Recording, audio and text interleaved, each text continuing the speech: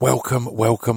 This is episode 95 of the Distraction Pieces podcast with Michael Socha, who was a lovely, lovely young man. I really enjoyed meeting him. I've been a fan of his work for a while. We chatted a bit over Twitter and we hooked this up for you guys to enjoy.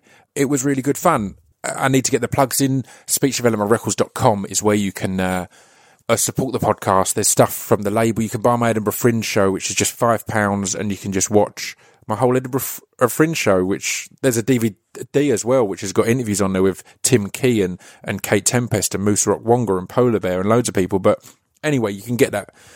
You can get all that at SpeechDevelopmentRecords.com, but you can also get Team 3W stuff, which is the supporting team of the Distraction Pieces podcast. So check that out.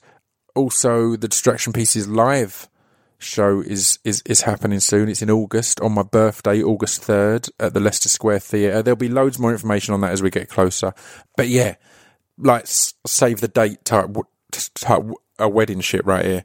Distraction Pieces live podcast. I'm going to have you guys there. I'm going to be there. It's going to be emotional. We're going to all fall in love with each other. It's going to be my birthday. I might eat some cake. I might have a little drinky drink. It's going to be lovely. This podcast was great fun. Michael Socha, I think, is fantastic. I think it was in the second series of This Is England that he just started to really jump out to me. I was like, I just like this dude's face. Like, what a great face this guy's got. He's got just a great face. Just look at it. Look at his face and listen to his voice. And I loved it. I love his face and his voice. I did in person as well. He's got a great face and voice. Yeah, he's got a good way about him. And he was great in that. And then his character grew and grew and grew over the series. And he's fantastic. And he was in Being Human, smashed it in that. But also Aliens is what got me to get in touch and get him on. Because I started watching Aliens, which is a new show that was recently on 4. And yeah, it's cracking. And it's got him, it's got Michael Smiley in, it's got Tom Davis in, it's got a load. So basically, I'm only listening to ex Distraction Pieces alumni. If you're tuning into this one and you haven't listened before, we've also had Andrew Shim on, who was in This Is England. We've had Stephen Graham on, who was in This Is England. We've had Paddy Considine on, who was in a lot of Shea Meadows stuff. So we've had Michael Smiley on, we've had Tom Davis on, we've had some good people on. I recommend you check them out. So yeah, that was good. It was a great chat. At the end, I'm going to tell you more about the upcoming guests. That we've got some women coming on at last. People complain, or not complain, but highlight that I haven't had many women on recently. And honestly, I've had tons booked, and we keep having to reschedule and replan. But we've got Kathy Burke and Izzy Sooty both lined up for coming weeks, so they're on their way. I promise you. I'll let you get into the podcast now. I hope you enjoy. I'll be back at the end with further information on all that. This is episode 90. What did I say, 95, with Michael Socha.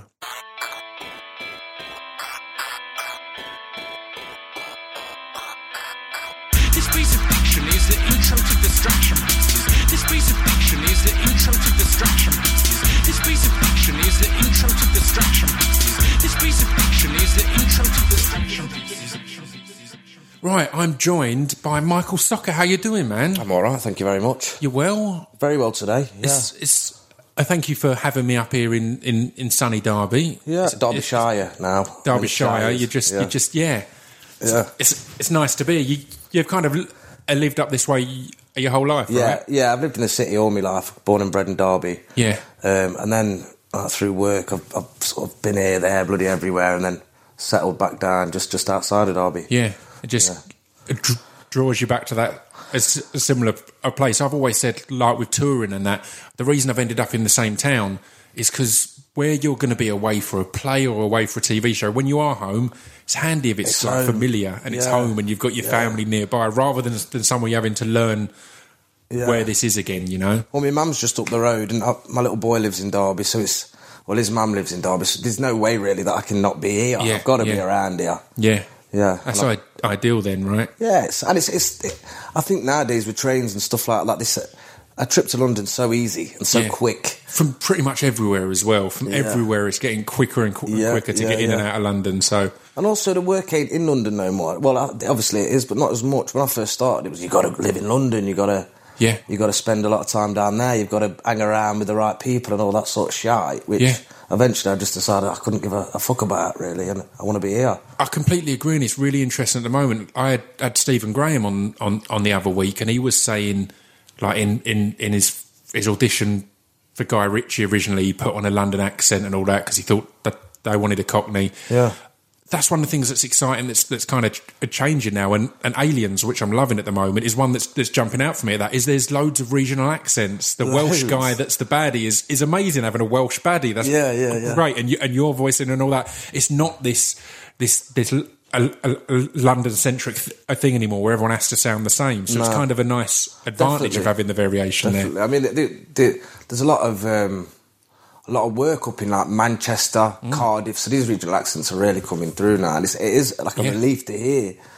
Yeah, I like it. Oh, Wales, as well as you said, is definitely becoming a great place for filming and for set. Like there's so many good little studios and locations there that are getting used like crazy now. They've got cities, they've got fields, mountains, sea. They've got everything there. It's a beautiful place. The variation, isn't it? It's the fact they've got. It's why America has been so strong for so long as a location, because you can have such a variation of locations. Everything there. You look over to Wales and Ireland, and you can have a nice bustling city, and then up the road you can have a fucking castle in a field. Yeah, exactly that. And you're laughing. My little boy, he was born in Cardiff. Oh, really? So yeah, I don't know. That wouldn't make him Welsh.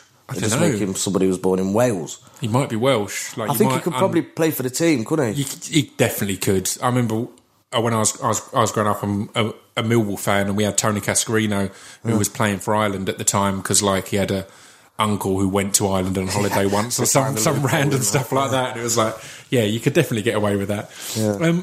So what was your upbringing like in Derby? What were you into at school? Like, were you a good kid at school? Were you a hard worker, or were you a bit of a tearaway? I think with primary school, I never really. I've heard a lot of people sort of say it. I never really felt like I fitted in. Like I didn't. Not that I was bullied or anything like that. I felt a bit different. I thought, I don't know. I just didn't feel quite right. It's kind of a weird that middle ground, isn't it? Yeah. If you're not the cool kids, but then you've also not got that great story of being bullied. I mean, not that it's good to be bullied, but when you're older, you've not got that, I was bullied and this is all a one in the eye for the bullies. Just being in that middle area of like, I wasn't really anything. I wasn't, do you know what I mean? It's a tough one to get through. I got on it. I had good friends, and I suppose towards the end of primary school, I did start to rebel, I think. Yeah. I started realising what injustice was, and realising... sometimes just because they're adults don't mean that they're necessarily right all the time. And I think I was quite vocal, quite young. But I got into... there was a musical at my primary school, Bugsy Malone, and me and my pal, we fucking loved it. Like, we just loved it. We didn't know why. We were both from fucking the streets of Derby. For some reason, we loved this musical. Yeah. And they were putting it on, and I'd never done no acting before. I'd never done no singing before. I just felt like I really wanted to do this. And I auditioned for the part of Bugsy. And I didn't get it in the end. And it really fucking pissed me off.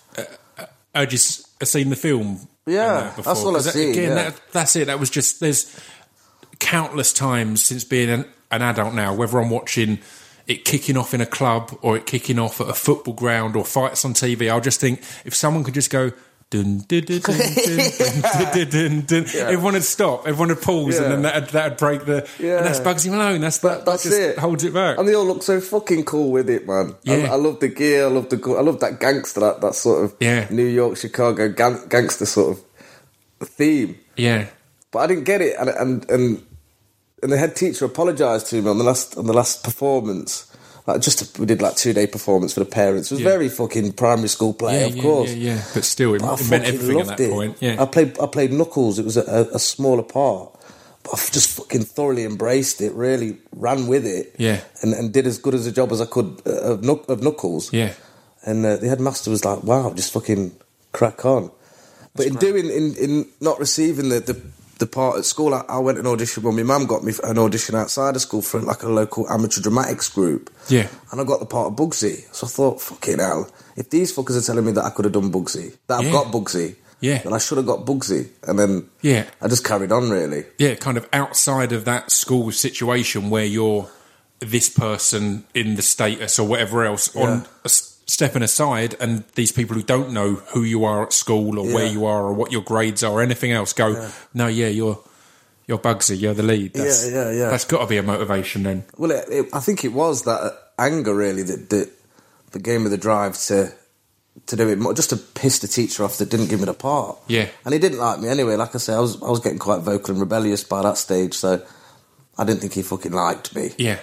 In fact, I know he didn't. I know he didn't like me. And that can be a simple a thing, man. A teacher that doesn't get on with you, or a teacher who isn't reacting in the right way. Because what you were saying there originally about rebelling, you were kind of saying that you realised injustices and you realised that you could argue stuff. Yeah. If you get the right teacher, then that's a positive thing. Then you can have these debates and you can learn. It's not just I'm right because I say so. Yeah. When kids get to an age where they can start to, I don't know, contemplate and realise things, it should be embraced, right? Rather than jumped on and kind of pushed down. Looking back, I almost think he was scared. Yeah. I think I saw through him. And I saw what he was at a young age. Yeah. And I think that a lot of adults sort of do, and they don't give children or teenagers the time of day, really, when really these teenagers are fucking seeing right through them. And they got them sussed. And they're cleverer than these fuckers that are supposed to be teaching them. Yeah. But they see right through them. And I noticed that in secondary school, teachers give up. They'd stop. They didn't want to pay you any attention because they almost felt like they had to put up a shell. Because they knew that you knew, basically, that the illusion had been dropped. That's it. You're seeing through the magic trick, so you can't see it at all. I'm going to show someone else it. Yeah, exactly. Otherwise, it's this scary thing. Yeah. So where did it go from there, like acting-wise? If you got into a workshop and started to get that nurtured? So I started doing amateur dramatics. I started playing characters on stage in musicals, being fucking, I don't know, like working class chimney sweeps to high class rakes. Do you know what I mean? All sorts of different parts, man. I was so fucking lucky. And then I joined the workshop when I was 14. In Nottingham, obviously you got Andrew Shim that went there. You spoke to him. He's a fucking legend, man. I'm supposed to meet up with him later on. Actually, we're supposed to take the kids out to Nottingham. Oh, lovely. But yeah, he was still one of the highlights of the podcast because of the point where he walked away from the mic to go and fart. Oh, yes, because he's been brought up well. I loved how proud he was. That is like, my mum's brought me up proper. I'm gonna go to the other side of the room. Come think about it. I don't know if I've ever heard a fart from him. I've smelt a fart, but I've never. He's not the type of lad that just turn around and go. He'll leave the room. He's a gent with it. Yeah, he's all right. My mum always told me to fart in the toilet. I was never a farter at school. No, I couldn't do it. I was too embarrassed. But like my mates, they'd often fart. It always annoys me because I do think it's a controllable thing, and people deny that it's controllable. And being on tour in the past, like when there's lads in the van, people will fart and apologise. If there's a girl on tour with us, that'll all stop. And it's like, well, hang on. You seem to have control over yourself when there was a girl in the van. Now there's not. You're like, oh, I'm sorry. You're not sorry because you've chosen to do that. You've done it, and you knew the reaction you'd get, but you still did it. You're not sorry at all. You're proud of it, if anything. That's a big mum saying, isn't it? You're not sorry. You wouldn't have done it if you were sorry. It's horrible when you definitely had a choice. So you started at a workshop. Yeah, a shop then, and Shimmy went there as well, and there was I'd imagine a good little scene of people in there then. Well, actually, Shimmy auditioned me. When you were in the group, he was in the over 16s. When you're in the over 16s, you audition the newcomers, like the youngsters that come in. And he was one of those that auditioned me. So I didn't really know him back then. But that was a group that you were fucking proud to be part of. Yeah. You'd got into something magical there. Yeah. And I didn't really realise until I did get in. I didn't get in at first because I'd not learnt my lines because I didn't really know the etiquette of auditions, or I didn't really know it. I didn't know the world. I didn't really give a shit. So I was told I wanted to do a bit of acting, but I wasn't gonna break my leg doing it. Yeah. It's that weird thing at that age, and particularly from working class families or whatever. It's not seen as necessarily a realistic option. No. So you might try it a bit or put a bit of effort in, but you're going to be discouraged from going 100% into it because chances are you can't be on a big screen. That's not something that's attainable. So it's that kind of weird middle ground of like, I'll give it a go, but I don't want to like make a dick out of myself. And it isn't until you start to get some success with it, I'd imagine, you go, oh shit, I can do this. Let's now start putting some effort in. Do this. Yeah, but also as well, it was an age at 14 where I was involved. I don't know, like gangs and weed and Yeah. I don't know. At that age, it was so far from the life I was living back home. Going to Nottingham once a week and doing these impros with these fucking amazing people was so far away from the real, what I was actually living. Yeah. But then also it could come through in improvisations. Like, I don't know, there were some people who could do what I could do in improvisations, but they seemed to be the ones that were from my background. And there was just an element of truth a lot of the time, and that I don't know how the fuckers got it. It was almost like they had to spend their whole lives blagging, and in doing that, they became masters of manipulation. And in even doing that, they became brilliant actors. Yeah. It's all. I always remember that there's a Mitch Hedberg joke, and he was a stand-up, and he was saying that when you're a stand-up, everyone pushes you to act or to write on TV or things like that. And he's saying he went for an audition, and they were like, under acting experience, he had like, when I'm playing pool and it goes in, I act like I meant it. And this is all my acting experience. It's just a life of acting. Then that's actually kind of, in a lot of ways, as I said, if you've grown up having to blag things or having to look confident when you're not, or look calm when you're not, or whatever else, then that is a lesson. It's not the same as some people's traditional upbringings in acting or whatever else, but it's still, you've learned something there and can bring something potentially different that someone who's had a traditional training can bring, I guess. And it doesn't matter how the fuck you do it, as long as you convince people that what you're doing is truthful and the story that you're telling is a real story to these fuckers, and people can suspend their disbelief, then who gives a shit how you got there? As long as you're doing it and you're blagging, and you are tricking these people into thinking that you are that character. As long as you're convincing them. Exactly, yeah. Then that's what counts. So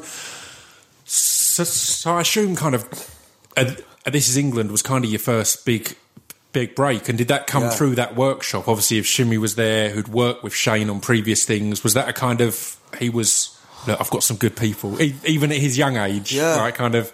I didn't know of Shane Meadows though back then. Yeah, I didn't really know that world. That, I don't know. I was just doing my acting. I was living my life doing my acting, and not really thinking I was ever going to work on the telly. Yeah. Or on film, and then I got asked to do Shane's film, but only a little part, and I was buzzing. But again, it was like I didn't have a fucking clue what I was doing. Yeah, I was just starting college, and I was doing a performance studies course. And when I enrolled and I told them about that This Is England, they were just, wow, Shane Meadows, because he was obviously a local dude. And again, it's, as I did the job, I realised what a fucking legend he was. Learn what a deal it was. Yeah.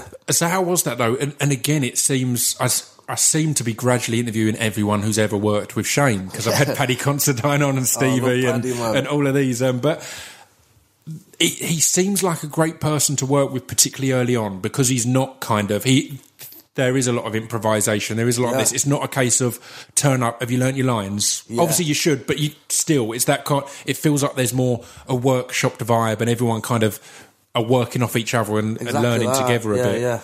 Which must be ideal, right? Particularly feeling, as said, you're coming into it a bit late or not from a traditional background, and you're trying to kind of blag your way through. So to kind of get there and then go, no, let's just blag it. Let's all of us blag it. Go, oh shit, I don't have to even hide the fact I'm blagging it, you know? Well, that's it. The first job is going up. It was going to Nottingham in a taxi, and I landed on set, and I just thought, these are normal people. This ain't what I thought it'd be. Even the crew, everyone was just normal. It was a normal situation, but it was the first time on a film set, which wasn't obviously normal for me. Yeah. So it was a lovely introduction, really. But it also, I think, made me sort of, I don't know, a bit. I didn't really improve my etiquette, I suppose, for the jobs, because I'd only known that one job, and I thought that's how your job should be. Yeah. But I've always enjoyed my time on set, regardless. I've always had a laugh. Yeah, I've always enjoyed it. And sometimes it feels like it's good that it's a small role in that situation first, because your character, and we'll get onto it because I want to talk about a few things in between, but it's in the series, as each series went on, like your character really got to come into his own light and really grow, and that's kind of an ideal situation, right? To have that easy thing of, it's not a big deal, you're a smallish character, there's no pressure on you, and then once you know everyone and everyone's relaxed, then you're getting these bigger scenes, these heavier scenes, and you get to have that kind of natural growth, rather than straight off you're getting a cab to Nottingham and you've got scenes all day every day, and you might feel out of depth. Fucking hell, I've got to buckle down and settle down and do it. Yeah, it it was a gradual joy. It was always a fucking joy, man. Yeah. And I don't know, I always knew that Harvey's character wasn't really important in 86 and 88, but the fact that I was on them sets, I couldn't give a shit. Yeah. I was just happy to be there. And I'd done in the same in 90. If they'd just put me in 2 scenes, I'd have done it. Yeah. And I'd have known that I'd have enjoyed it, and it'd have been a brilliant thing. It felt in every series, though, in a very natural way, he was kind of earning his place in each, like, or his role growing in each series, because it was, like, in 86, or more, I'd say more in 88, just kind of started to jump out a lot, even though I wasn't in every scene, as you said, but when you were in a scene, it was like, oh yeah, that's this, and you know what I mean? It stood out and jumped out, so it's kind of a nice progression in that way. With the characters of This Is England, the dynamic of the actual cast is quite similar to the characters. Yeah. Do you know what I mean? Yeah, completely. It's Shane watches as well. He'll watch you in the pub of a night, and he'll see Joe Gilgan just taking the piss out of every fucker and doing it very well, but also being very beautiful, which is Woody. You know what I mean? Yeah. You got Shimmy. Well, they're all very similar. They're all very similar. Yeah. I think a lot of the characters are similar to them, to the people that play them. I did a thing a little while ago with Joe, which is a pilot thing we were working on, and I'd never met him. And the second he walked in, he told about a 20-minute story that was the most ridiculous, unbelievable story ever. And it was like, right, this is Woody. This is Woody exactly coming in. And it was all lovely and heartfelt, but it was. Everything stopped as he walked in and told this big story. Yeah. And then it was like, right, so what we doing? Expect it from him. Yeah, exactly. You go, like, in 86, I used to just knock on his door just so I could sit down and smoke with him and listen to one of his stories. Yeah. You know what I mean? I just love his stories and the way he tells them. Yeah. It makes you feel good about yourself, Joe does. Yeah, It does. It'll bring you up, and he's not scared. He doesn't hold back. What he feels, he'll say. Yeah. What he notices, he'll say, which I think's a rare trait nowadays. That was, as said, we had one day of kind of doing some filming and recording together, and instantly clicked, because he's such an open book. Yeah. But I think at points he's an open book to the extent he's trying to kind of scare people a little bit, or do you know what I mean? If you give you everything to begin with, put you at a distance, yeah. Just so if you're gonna bother with me, you know there's this going on and this going on, and we just connected instantly on that. I was like, no, this is I tell you what you should do there. Like, I'm giving you advice on a situation. I met you 10 minutes ago, and I'm breaking. Here's what I reckon. And I want to know about your life. Yeah. Tell me more. Let's get into it. But what I liked when I was looking through your IMDb, as is obviously a typical thing before an interview, was after This Is England, you were just a proper jobbing worker, and you know, or jobbing actor, and getting a lot of roles doing things like Casualty and stuff like that, which I think is important, because I remember when I was speaking to Shimmy, he was saying how tough it was to go from doing his first few things with Shane to then getting another gig where you've got to have learnt your script and you've got to turn up and do it all professionally. And just looking at all the things you did there, it felt as if you threw yourself into that, like, rather than trying it once and going, no, I prefer our Shane, I'm going to go over here and wait until there's another one coming. It seemed like you just went, right, no, let's try and figure this out. So how was that, to go from that initial setup to, all right, that's not how probably 70-80% of the film or TV industry tends to work. It's not as friendly and family-based a community. Well, I knew though, after I joined the workshop, after about probably 4 years, and I'd got to do some amazing things, and I don't know, I felt quite confident as an actor, and I knew that I wanted to do certain things then. Yeah. I wasn't ever, like, doing Shane's film, it wasn't something I was, where, I don't know, I don't think I was nervous, I don't think I was any of that. I knew I could play the character. Yeah. But then I knew I could play a lot of characters. I knew that I had a lot of prior experience anyway, and I knew that it had to go somewhere. If I really want to fucking take this seriously, I've got to do it. It's the beauty of it there is the fact that if you're associated with Shane, it's kind of feels that it's that whole thing he's known for of plucking people off the streets almost and giving them their big break. But the fact is, you and Stephen and several others already had a load of experience on stage, in even if it's in local or amateur stuff, it's still, you've got that experience, which really I think sets you up so well. So, and the desire, and the want that's it. to do it. It's something you were after doing anyway. It's not you've been plucked, here's an opportunity, all right. That was a laugh, I'll go back to the pub now, whatever. It's like I was already trying to do that. So it's kind of exciting in that way. I found it very difficult. I think my first few proper sort of job in telly jobs, because I knew that I wasn't really part of the master plan. I was just a tiny part, really insignificant, and I knew that. And I started, I don't know, not feeling resentful. When I got on Casualty, I felt a little bit out the way. I felt a little bit ostracised. Yeah, whereas, like we were saying with Shane's, and it was you're part of a group and they're all best mates. Even if you're a small role on camera, you're a big role in the green room or whatever else. Yeah, exactly. So on jobs like Casualty, I found them quite difficult. And as well, it was the rough parts that I'd been playing on telly like the first telly jobs were always rough parts, and short films and stuff like that. I was playing rough, chavvy fuckers. Whereas when I was doing my theatre work, I was never me. I was never anything close to me. Yeah. Whereas on these short films and little bitty parts, I was just acting like the rough me, really. It was kind of turn up and do a rough version of yourself, and then exactly it's not. It's not really that rewarding. It's that tough thing. It was the first acting gig I did. I was working with Neil Maskell, and he said really early on, he was like, it's way harder to have a line here or there than to have a big role. He's like, if you've got a big role, number one, your motivation is that bit bigger, and you can get into knowing the character. Yeah. If you've got a few lines here and there, you can't really. It's hard to get motivated. Obviously, you're still motivated. That whole. I mean, Stephen Graham says this to me most days, like when we're discussing stuff on set of. There's no small roles. There's only small actors. Yeah. But still, it's easier if there's something to get your teeth into, right? Man. So, but still, I guess you're cutting your teeth on proper productions, and you're seeing stuff. You're being in there, although it might not be the roles of your dream. You're in there, and you're on the front line, as it were. Yeah, definitely. I mean, I think from the age of about, I'd say 19 to 21, really, for them 2 years, I was going up and down doing just like little parts. Casualty, bless them, they put me on as a semi-regular by the end. Amazing. I was Ryan Malone, the part of a really rough family on the estate. Like, nice. And I died by having an overdose of heroin. Wow, there you go. And I'd been stabbed, then having an overdose of heroin, and then my car crashed on the way to the hospital. That's 3 deaths. I was no way coming back. Essentially, yeah, that's really, they're done with that, people. Aren't they? Yeah, that's big. Ones that jumped out when I was going through before This Is England kind of made its way back was Summer was obviously kind of a big deal and a big thing and a big moment for you. So how was that when that kind of came about?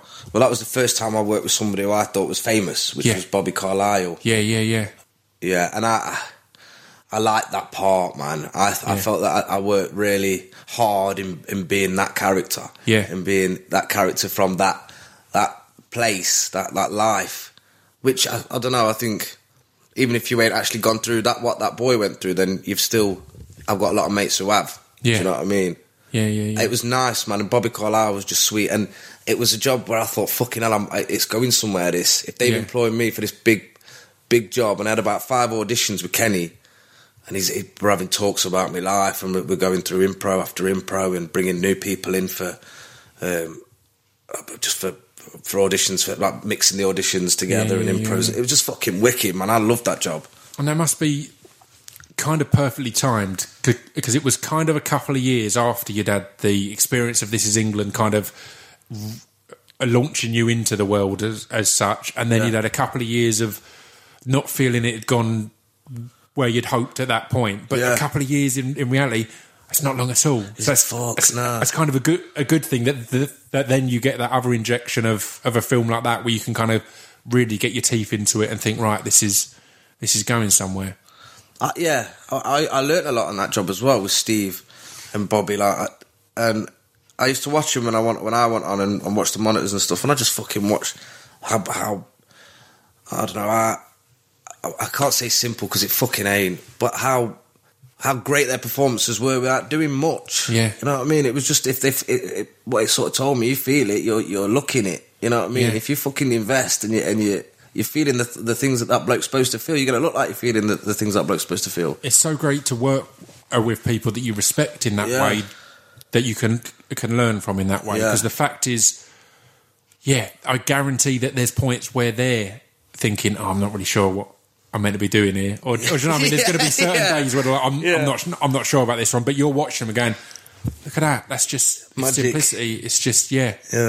And that's the thing that I've had in my brief experiences on set is watching people who I respect and am a fan of who haven't got lines in a particular scene. Yeah. Because it's exactly that of kind of going, oh, right, that's kind of he's getting on with stuff. I don't know what's going on in his head, but I know there's other stuff going on. Yeah. And getting that kind of thing across. Because they're the more nervous things. If you've got a monologue, you've practiced it and you're excited, you're like, I'm going to blow them away with this. If you're just in the background, they're the bits where it's like, I don't want to just look like I'm not doing anything, or I don't want to look as if I'm trying to edge onto camera in the background and try and steal my way in. What actors are, though, what I find a lot of the time is that some actors are so desperate just to get themselves there on the screen or in the scene or whatever the fuck it is, that they completely sabotage the drama. Yeah. And I see that so fucking much, man. 100%. That's an ego thing. That's just for ego. But again, it's the beauty of people who haven't come from maybe that traditional form is you don't seem to have that as much. And from speaking to you and Stevie and numerous others, it's more in my mind on set. It's like, right, where would my character be at this moment? Like if there weren't any cameras here, it's like he'd be over here. I'm lying if I'd say if I'd be right amongst it there. Yeah, exactly. Head in the middle of the circle. Exactly. So it's finding those points and going, right, now let's just play it out. Because again, you learn quite quick as well.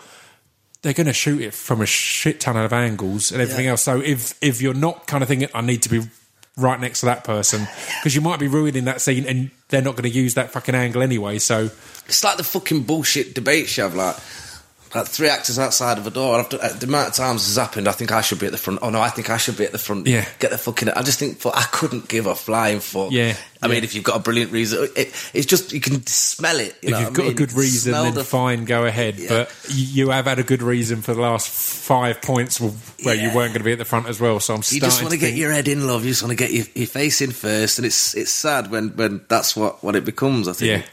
I think a lot of actors.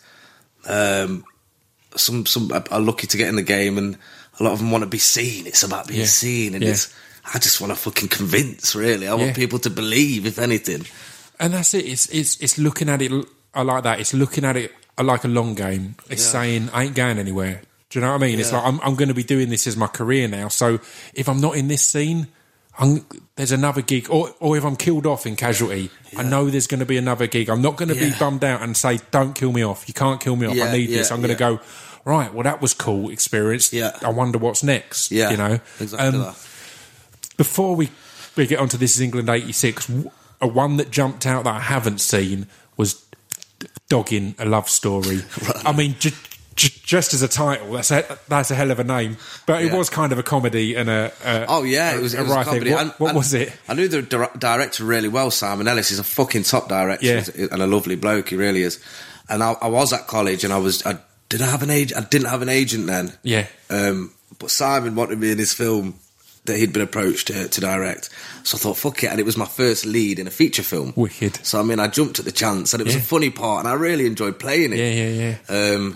I don't know. I don't think the film's a brilliant film. Right. But I mean, it was a fucking good laugh. Yeah. And I met some great friends during it, and it was the first time I'd had a big part on a feature. And that's exciting. And choosing things at points. Again, I think actors.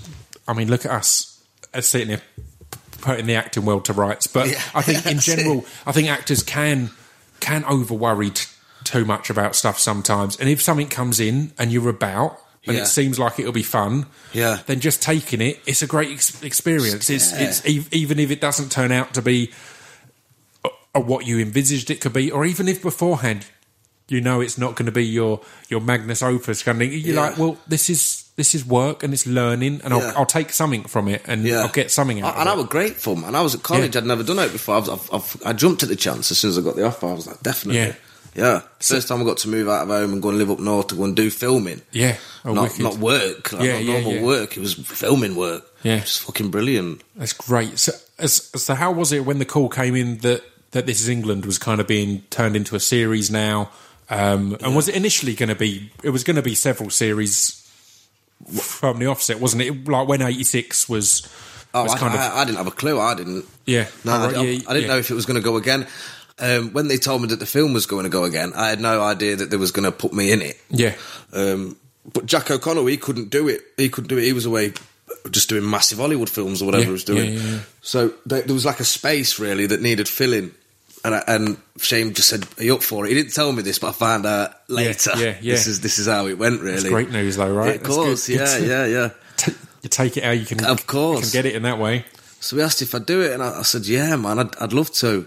So then I moved up to Sheffield with all these This Is England people, and we all lived in the same complex. It was just it was a mad ass. Amazing. It was brilliant. It was mental, and we all partied hard, we cried hard, we worked fucking hard. It was a great time, and my career started picking up from that. From getting that job, I got Being Human at the same time I was doing it. So which was a massive one as well, and a character that another one that grew. That you were kind of in there as a small character at first, wasn't it? And then it was like, right now he's one of the main. Yeah. It's like almost that my auditions are during my work. Really. On set, yeah. I'm there.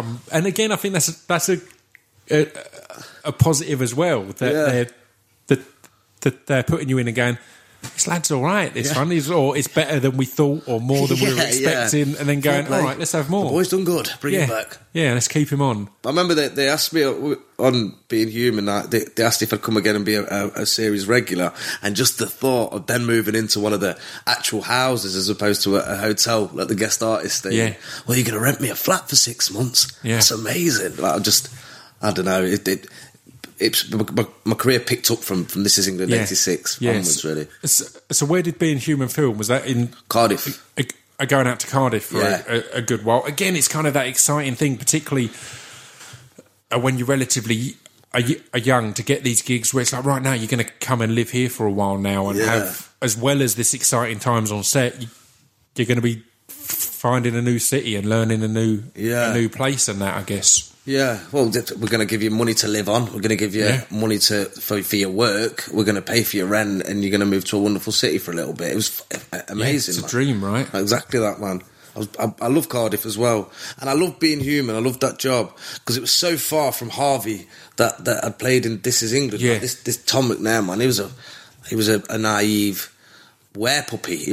And it was just a character, and it was great to do that hard shit that I'd done for so long, done that tough whatever for so long, that I could just be this bright-eyed, wide-eyed little boy. Which I loved, man.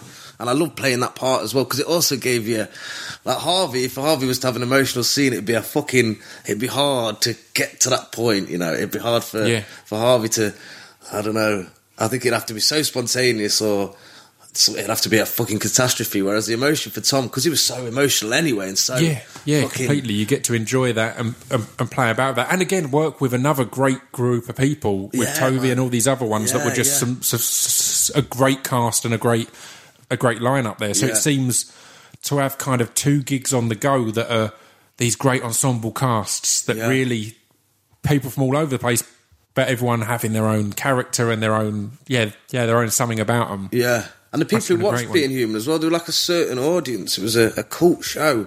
So I sort of got another audience watching it. And it was reaching out to other people, which was, again, great, really. I love Being Human and This Is England. Both of them are just fucking brilliant, man. So how was it then? Because you bounced back again to This Is England, and again, your character just kept growing and growing. Did that kind of seem natural, or did it seem like a surprise? As I said, the first time you weren't sure if they were going to even put you in the series. So by the second series, was it nice to see that this is growing and growing? This is they've again you've won them over with this character. You've auditioned on the job, and you're part of it. I mean, even by 86, I always felt like a little bit of an outsider, because even though I knew all of them so well, my character-wise, because you sort of are being your character all day. You're acting out that character. I felt a little bit, because he was a bully. He bullied Sean to begin with initially. And Shane asked me, he says, "How did Harvey become friends with Sean?" And I made up this story of him being battered by his dad, ran out, seeing Gadget, and Gadget sort of took Harvey under his massive wing, and then eventually just slowly got in with the group, I suppose. And yeah. I mean, it's like the story of like at school. There used to be people I didn't get on with. 5 years later, you're at the pub and you're all right, mate. How's it going? And then you become best friends. Like that's how it happened. You know, there's no explanation. You were just dicks at school. Yeah, that's what happened. Exactly. But so yeah, with 86, I didn't really feel completely part of it really until the end. Yeah. But by 88, I think I was just part of the gang. Then I was just in. I was just Harvey was part of the gang. Yeah. I mean, it seems like a theme now, but the other one that came up is, it's not a series I saw, but Once Upon a Time. And originally, so you were in Once Upon a Time in Wonderland. Yeah. And then again, kind of impressed on the job and became a regular in Once Upon a Time. It's I hadn't even noticed that, but it's such a weird thing that they're always like, we'll give him a small role. Oh, let's keep this one. This one's nice. He's doing all right. So how was that? And where did that film? Because that must have been a very different setup and experience to all the kind of real... Even being human, although it was a supernatural, it was still quite a real and gritty kind of real life England kind of thing. Of course, fucking Barry. Yeah, that's where the werewolves meet in Barry. Yeah, exactly. Well, there you go. It was all right, man. Wonderland, I self-taped here for Wonderland, and it was a spin-off. It was a pilot. Yeah. I got the offer on a job, which was a fucking good job, man. But I couldn't... I had to make a decision whether I'd gamble on going out to Vancouver and doing the pilot, or I could pay the bills and do this job. Yeah. But I thought, fuck it, man. Like, I've got to just try it. I've got to see what... I think a lot of people in that position would have took the chance anyway, just to see what it's like on fucking business class on a plane, you know what I mean? And go and have a look. Again, it's that weird, exciting world of, right, I come over to a completely different culture and country and see how you fare. You know? You might like it here. Yeah. But I loved that job. I loved the character. It was... and obviously the fucking studio is massive and it's a big deal. It's Vancouver. They fly you to LA to do interviews and it's a completely different fucking world. Yeah. And I loved it, and I loved the character. Like I say, it was a cool character. I thought it was a bit of a pisshead and a bit of a rogue, but it was cool. I liked playing him, the Naval Arts. It was a cool character to play, and I had a great time. And then they brought me onto the main show, which again, that's got to be high praise in many ways. That they're going, right, let's you've gone down well. It's working. You know? Yeah, I felt brilliant, man. It was incredible. But when I was there, I wasn't really doing very much on the main show. I wasn't really in the episodes a lot. I didn't really have a story. I just seemed like were you having to be over there for a long... I was over there, man, for like a year. And my little boy's crazy, here with his mum, and it's like, fuck, I just want to see me boy. Yeah. I mean, I knew the sacrifices I'd have to make when doing this job, but going over there and if I was working, it would have been fine. Yeah. I'd have been working. I'd have felt like I'm there for a reason. Yeah. But unfortunately, I wasn't really working, so I just had a lot of time to miss people. It's a tough one, and it's hard for people to understand unless they're in it. I had Ed Skrein on last week, and he did a season of Game of Thrones. Yeah. And he loved it, but he left it. Like he walked out on it, and they replaced him with someone else for his character, because it was exactly that. It was kind of, right, this is an amazing thing to be part of, but I'm such a small cog here. And it's not an arrogance thing or an ego thing. No.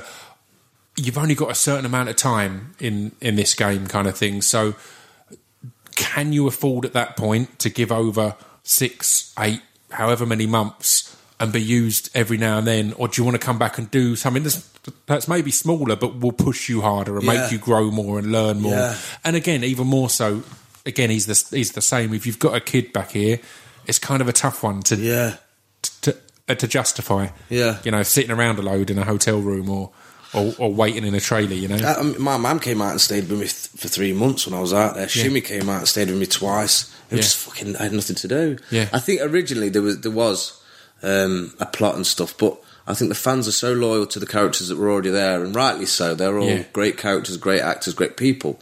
And I came along and there wasn't really space for me, I don't think. Yeah, and TV's a tough one because it's always over such a stretch of time that there's so much potential of things changing and scripts changing and roles changing, especially and the size of your role changing. Yeah. You could, on the first draft, be a major thing, and by the time it's actually happening, you're essentially an extra. You know, exactly, you kind of. So it's a tough one in that. Yeah. In that instance. I mean, I thoroughly enjoyed it, and I'm ever so grateful. I've seen interviews in the past that makes me look like a bit of a twat. I just look like somebody who's a bit arrogant and a bit egotistical, but it ain't that. I was just fucking. I just needed to do something. Yeah, I was there for a reason. I wanted to do something then. Yeah. There's only so often you can look at mountains. Yeah, exactly. So how was it when This Is England 90 came round, because you had plenty to do there and some dramatic storylines, but also an awareness that this was planned as an end. This was kind of this was a gig you'd had for 4 or 5 years, recurring, repeatedly coming back, or more than that actually. Sorry, if it was 2006 was the film, wasn't it? So if it ended in 2015, that's almost 10 years. Yeah. So it was going to be a full stop. So how was that, to know it was all coming to an end, but also to have scenes like when you walk into the bathroom and have to be really harsh and really like, again, it was hugely exciting as a viewer, because it gave us so much of your character, of Harvey, of the strength, but also of just the no, this ain't. Yeah, this is bullshit. How was all that? Shane asked me what would Harvey do if he caught Kelly doing heroin. I says he'd fuck her off out. I think the fact that she was doing heroin wasn't enough to kick her out. The fact it's what Harvey thought that how Kelly was treating Gadget that Harvey didn't like. Yeah. I says he's watched that for fucking years. That bitch coming in here, winding him up, being all sexy all the fucking time and not getting a smidgen out of it. You know what I mean? It's cruel. Yeah. And he gets taken the piss out of. And I see that. But Harvey's never said it. Harvey's never fucking... Yeah. And then I think that was it. Yeah. That was his excuse. He'd had enough. Kelly was been pissing him off anyway. Kelly's just this fucking idiot anyway. Yeah. So I think that was just his... I think that's why I took that decision, just to get a fucking... It was nothing to do with the heroin, really. It was just an excuse to get her out. An excuse to get her out. And it was great because it had that harshness, but it had that feeling in there as well. It was like, no, you're not. I'm not going to allow you to treat Gadget like this. I'm not going to stand here while you're treating yourself like this. And it was all that kind of, as much as on one level or on paper, it could have been, he's caught her, he's pissed off, she's out. It didn't have that feel. It was like, no, this isn't. You can't act like this. That isn't acceptable behaviour. I need to put my foot down in some way. Because everything that's going on right now, that's not how humans are meant to treat each other or to look after themselves. And all that. I think with that scene as well, it was quite silent. And I love silence, man. I think there's some fucking great performances. Like when we're all just sitting eating fucking dinner. Yeah. I love that shit, man. Just because there's fucking no one speaking. Not everyone speaks all the fucking time. 100%.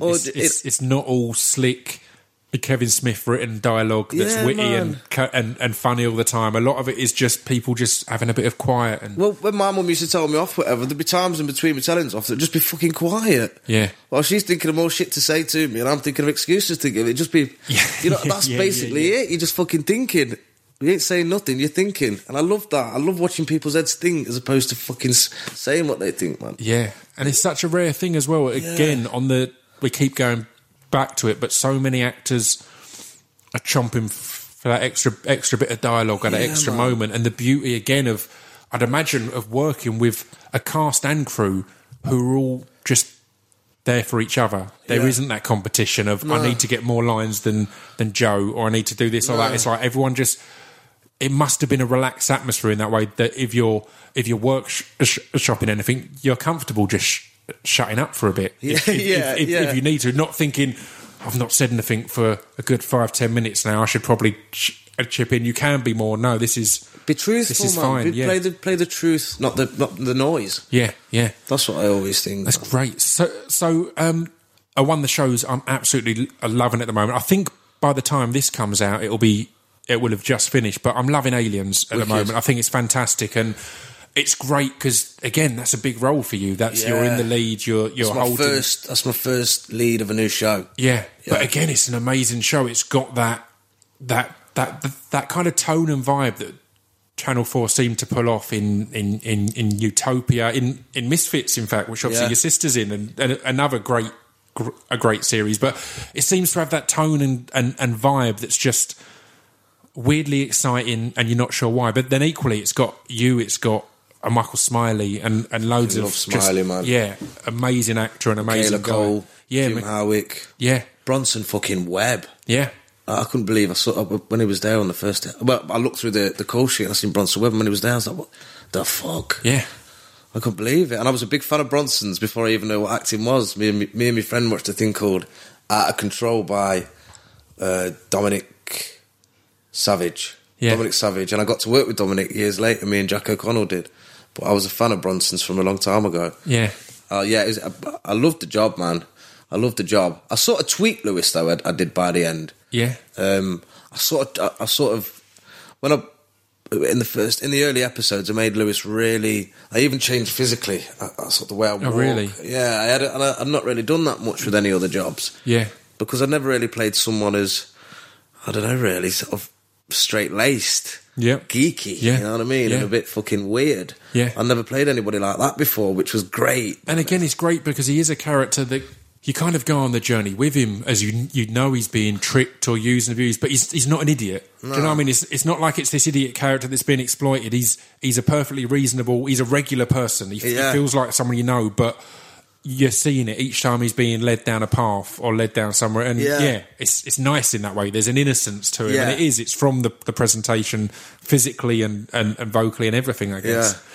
Yeah. It was, I don't know, man, it was time to do a little bit of character work. You know what I mean? Yeah. But then I read an interview with Johnny Harris, and he was saying in the interview something along the lines of, I'm not going to be versatile just for the sake of just for other people to tell me that I'm versatile. Yeah. I was like, oh fuck, I've just done this little character thing now. And that's from Johnny Harris, who I fucking love. Respect, fucking love to death. Well, Smiley's a great one for that. And he kind of was saying when I had him on the podcast, in fact, Smiley, I've had Tom Davis on, who's in a few, who's lovely and in some great scenes. So, but he said the breakthrough thing for him was when people were casting essentially Michael Smiley, and it allowed him to then just concentrate on nuances. He wasn't having to go, right, who's this character having to be? He's like, they're casting him in many ways, or someone very close to him, and he gets to kind of go, right, let's really get these kind of tiny little bits, these nuances, as you said, the way he's standing, all these other things, and go, I don't have to worry about a different accent or a different or this or that. It's very much me, but I can finesse it and tweak it, and that's where again he's had some absolute classic performances. Man. Yeah. Have you seen The Lobster? Yeah. Fucking brilliant film. That's great. I loved it. I mean, I think I am an advocate of the truth. I want to massively. I want people to believe what I do. Yeah. But then selfishly, I like doing characters. Yeah, it's of course. Fun. That's what I did it to begin with. Yeah. That's why I did it to begin with. Sorry, like doing my amateur dramatic. Because I was being a character. It feels like brilliant. You're achieving more, right? Yeah. Because you're going out there and you're playing something. It's not just go out there and say these lines in your words, and then you're kind of lucky that it's like, well, they happen to want me. Do you know what I mean? Just by chance they wanted to put me in it, and I'm in it. You know, that's lovely. All the same, but still, after you've been doing it a while, I'd imagine you do kind of want to go, let's show them and give them the reason that there's that I'm in this and I'm in this opportunity. Yeah. I think that's it. That nowadays the jobs where I can truly dive into a character are few and far between. A lot of the time I'm just sort of being bits of myself, being aspects of myself, and I think with Aliens I've got to not be anything like myself. Really, I'm nothing like Lewis. Yeah, apart from. No, nothing really. I don't think there's any similarities, and I hope that I mean, you look that quite truthfully. similar. We look the same. I think his eyebrows are more refined. Is it refined? Defined. Yeah, defined. But so, how was it having that kind of that pressure? Was that an exciting thing? That it's like, right, I'm at the forefront now, and particularly through the prep and the making of it, there's a lot of pressure on you. But then equally, like when it's about to launch and come out. Did it feel different, or is that something you kind of ignore a bit, or were you on top of that? But to a point, there is a bit of pressure always that you don't want anyone to go, it's fucking shite and you were shite. That's what it is. But I've done shows before where it's sort of not necessarily all on me, but I'm part of an ensemble where it matters if I was good or not, and I was in it a lot. Yeah. So the pressures, it wasn't any different from any other job really. Yeah. Other than maybe like the Vancouver ones, because that was where I lived in the world, depended on whether I got that job or not. It was more of a, I don't know, it was more drama, I suppose, with knowing how well it's being received over there. Yeah, and it can affect your life financially and 100%. I suppose in your career, it can really fucking change over there. Yeah. But here it was, I don't know, it was, I felt like I almost knew the E4 bunch anyway. Yeah. I feel as though I'm like a Channel 4 baby. I think I'm part of a few people who have worked quite a lot on Channel 4. Yeah. Especially like Michaela Cole, like your Joey Gilgans, like... Yeah. I always thought that, I don't know, I just felt at home being on an E4 show. Yeah. They kind of knew what they were getting because they've got it before, so it's kind of, that pressure's off a little bit because it's like, no, they know me again. They know me. You know it's not going to be you get on set and they're like, oh, that wasn't what we were. Didn't like that. That wasn't, wasn't hoping for that at all, but yeah. That's perfect then. So, I mean, we're getting close to the hour mark, so I'll start to wrap things up soon. But just talking, and again, we don't have to go into it in great detail if you'd rather not, but acting is a weird industry in that, as you said, it'll be a drop of a hat and you're off for 5 months here or whatever else. Being a father, how do you find that and balancing that and kind of, does that affect your job choices in any way? Because again, there's that kind of thing. You might be away for a long time, but if it's a gig that's going to help a lot financially and career-wise, then it's worth. Do you know what I mean? It's balancing it all, I guess. Well, I knew before I had a kid that I was always going to be an actor. Yeah. I can't do fuck all else. I don't want to do nothing else. Yeah. So I always knew.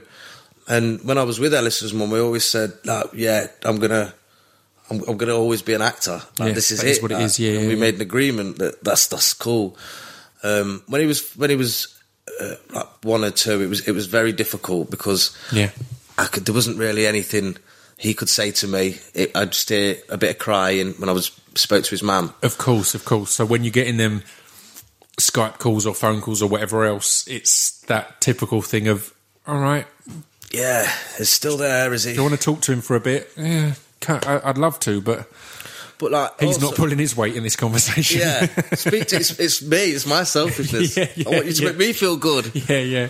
But I bring him out anywhere I go. He comes like everywhere. Brilliant. Lucky enough, his mum will bring him out to anywhere I am. Yeah, that's great. It gets hard. Sometimes it's hard, especially working away or abroad or wherever. But just it is difficult. When I'm working in England, I always think I can just drive. You know what I mean? He ain't far. Yeah. I can bring him to me. It's really easy. It is difficult, and I sometimes have massive... Like the Once Upon a Time job, that was when I really started missing him and thinking, fuck me, I'm really putting my career in front of my child at this point. It's a long time away, and it's an ocean away, and that makes... It's weird how much of a difference that makes. And also, he's starting to... Like he's doing his preschool. He's starting to get a life. You know what I mean? He's starting to do things that he enjoys now. He picks and chooses. So it's like I can't really inflict my life on him anymore. I can't go, you're coming in, you've got to do this. As he's got older, we have a great relationship. We speak a lot, and I very stupidly put him onto something the other day. I let him watch Aliens. Yeah, it was episode 4. Well, I let him watch a little bit.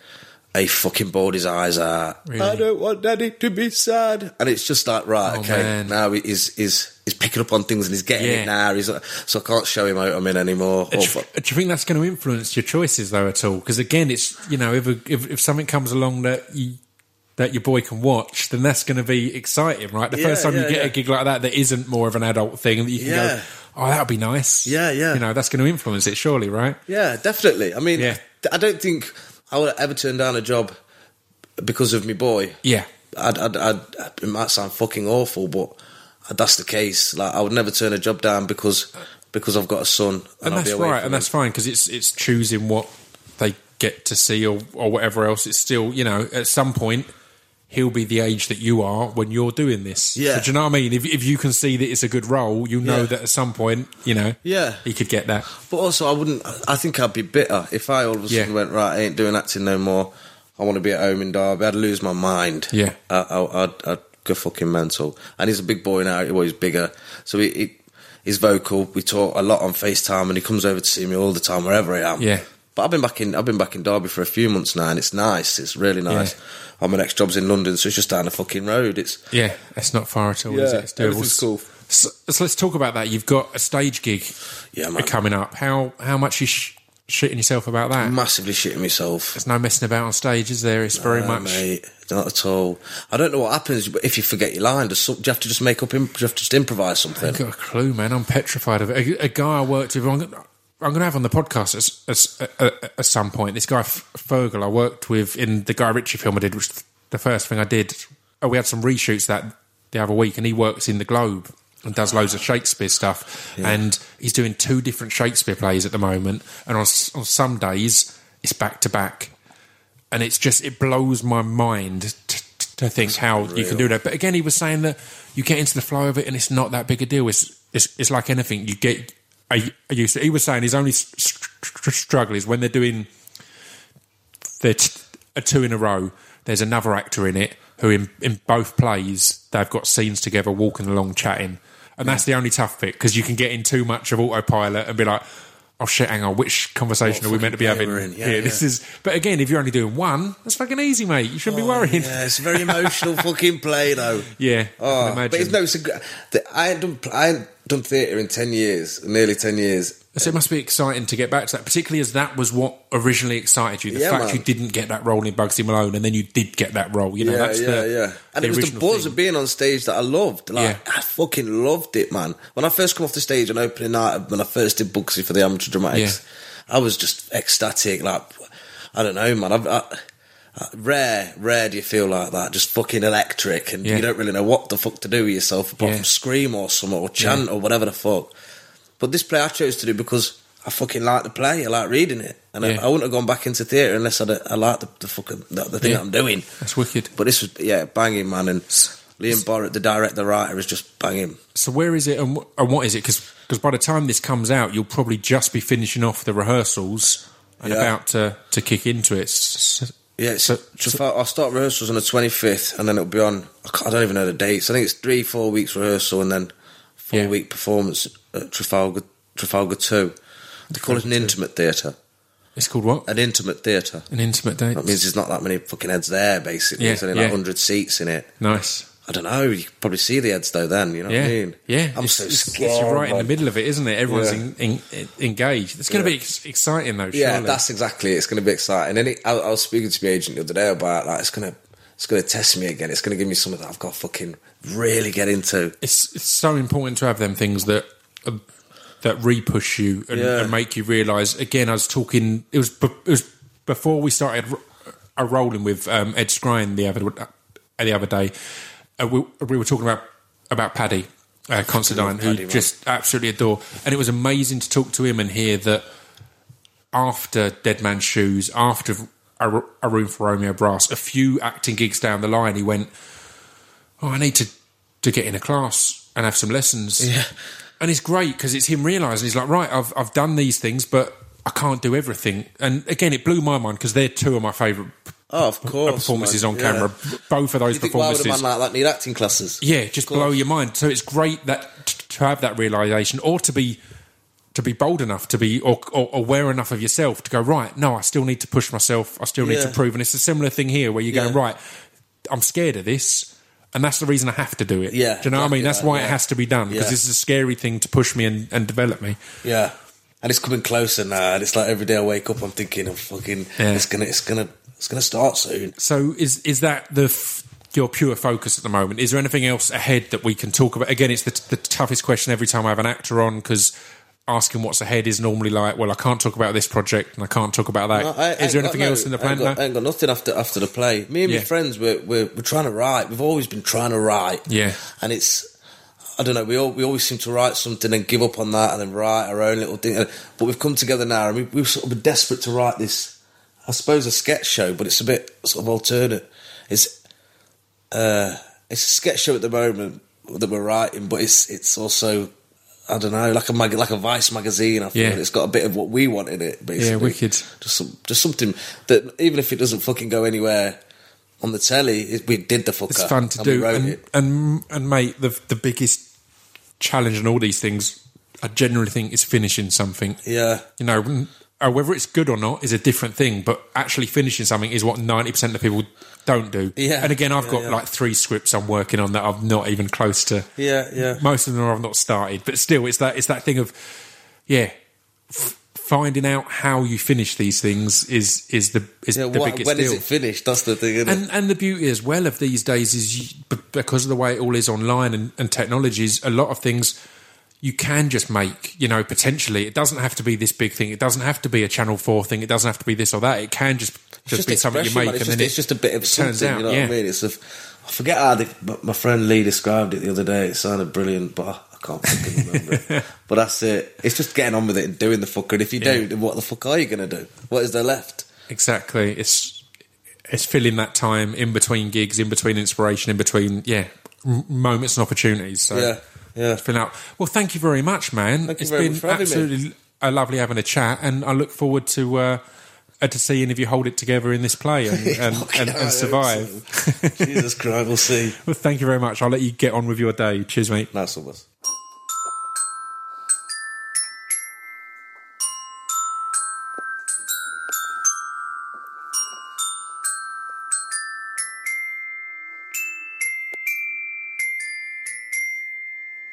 You've been listening to Scroobius Picks Discretion Pieces. There you go. What a lovely dude. Yeah, I really enjoyed that chat. I've had a few recently that have been the first time I've met someone, and it's just felt really nice and natural. Ed Skrein and Michael Soccer. Ed Skrein last week, that went crazy. Thank you all for supporting that. That was kind of big. And Michael this week, just kind of, as soon as we met, it was just a really relaxing and nice conversation. So yeah, big love to both of them. Thank you for tuning in.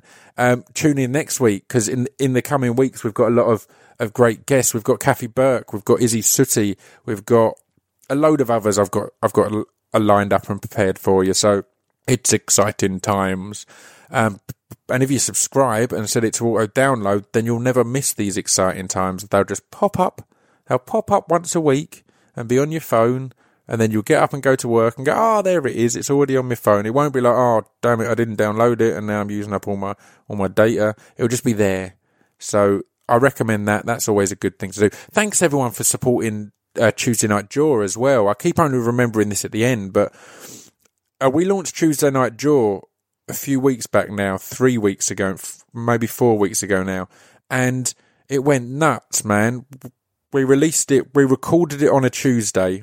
And we finished it just before. No, we finished at almost 6 on the dot. It was uploaded by 6:30, and I think I got home at about 8. By 8, it was number 2 sports podcast in the iTunes chart. It just went crazy. And it's a wrestling podcast, and it's hosted by Jim Smallman, who has previously been on the podcast as well. And it's trying to be a bit of a positive wrestling podcast, because there's tons of wrestling podcasts that just dig out. If they're talking WWE, dig out. And this first one was WWE heavy, because it was 2 days after WrestleMania, for God's sake. Of course it's going to be. In general, there's going to be a great variation of wrestling talk, from old to new, past to present, big to small, independent to the big show and the big show. But yeah, thank you for tuning in and supporting. That whole subscribe thing, it means the world. So if you want to subscribe to both Distraction Pieces and Tuesday Night Jaw, then that would be wicked. But if you don't have to. Oh no, I'm starting one of them long rambling outros again. Oh no, these happen sometimes. If my voice goes soft at the end, it means I'm going to get all rambly. I had a nice drive up to Derbyshire to do this podcast with Michael. And I stopped off on the way back in Birmingham. Had a lovely evening. Had some vegan food, and generally a wonderful and magical evening in Birmingham. I love Birmingham, man. It's the only place I do my club night outside of London now. Every now and then we get tempted to Milton Keynes, but that's because we did one there and they were nice kids. But Birmingham's the one. We've done it in Manchester over the years and all over the place. But Birmingham's the one that we go back to, because I got a lot of love for Birmingham. I used to live in the Midlands. I lived in Wolverhampton. I told you it was turned into a long rambling outro. I lived in Wolverhampton. I went there for uni. I spent a year doing photography at uni, photography and film studies. I got good grades, but I wasn't really feeling that there was a great benefit of getting a degree in an arts-based subject, because it felt more the experience of going out and building a portfolio was more important. So I started to do that. While I was there, I did an illegal thing. I did a protest. I put up a billboard. It was a freedom of speech protest, and it was a massive photo of my face with tape over my mouth. I didn't have a beard then, so it was easier to tape my mouth. With tape over my mouth that said "like fuck," and the plan was, and what we did, me and I won't actually name anyone else and get them in trouble. I mean, let's put this all down as a theoretical fictional story to build my character of Scroobius Pip online. It never really happened. Let's pretend that. But so we put this up, and we put our white sheets up next to it so that we could spray freedom of speech ? And it was a freedom of speech protest. So it said freedom of speech ? And then it had my face, tape over my mouth, and said "like fuck."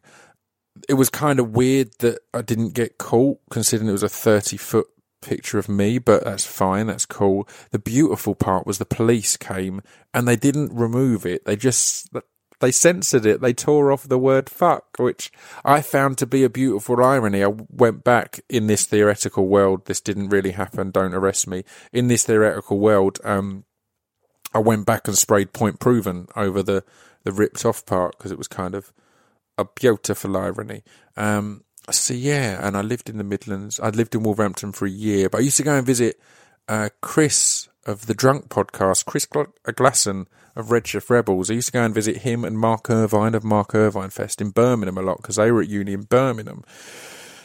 And that started my love affair with Birmingham, which has never ended. And obviously Polar Bears from Birmingham and Jodie Ann Bickley, a lot of people I've worked with a lot and got a lot of love for. So yeah, it's a lovely place. I like a bit of Birmingham. We do the club night every now and then at the Hare and Hound in Kings Heath, which is kind of outskirts of Birmingham, kind of like Bromsgrove and things like that are kind of outskirts.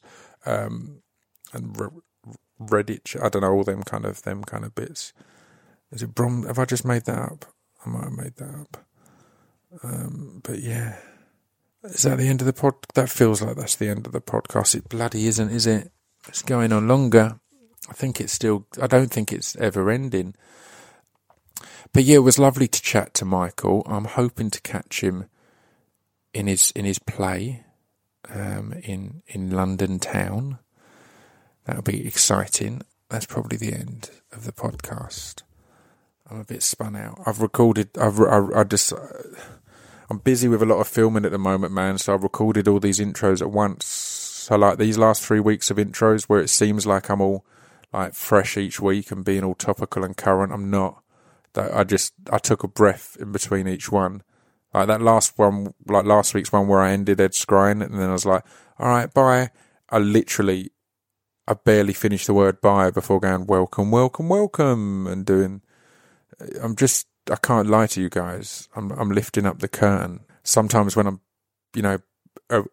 really busy, because this isn't my full-time job, obviously, I'll stockpile these podcasts and record them. And each week I'll all be like, hey guys, how are you? As if we're having a real fucking conversation. We're not. I recorded it weeks ago. You might be feeling that I'm talking to you today. I ain't talking to you today.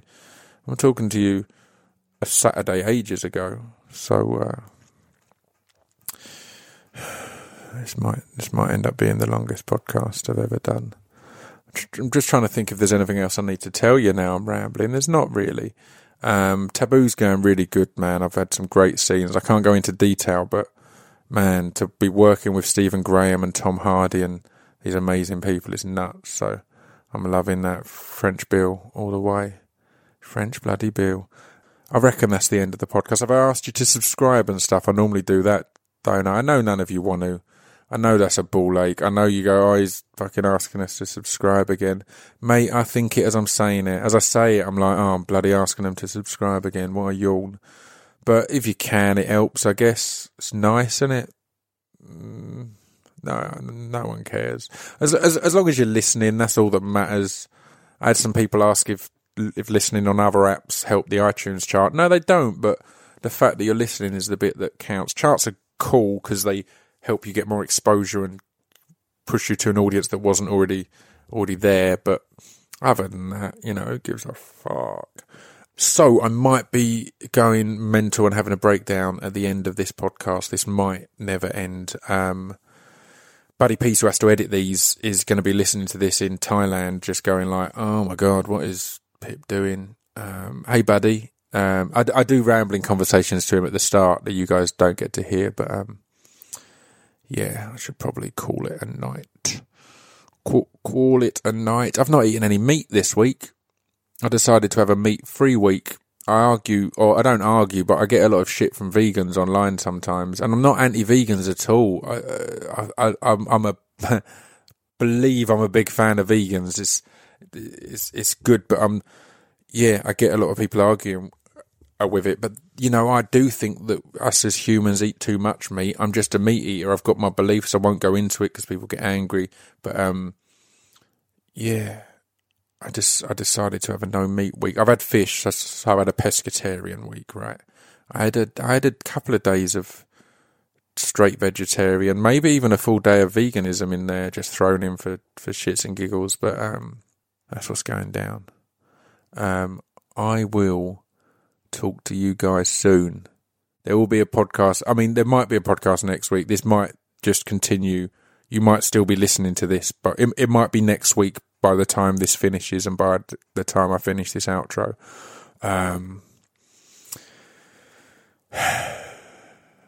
DistractionPiecesPodcast.com.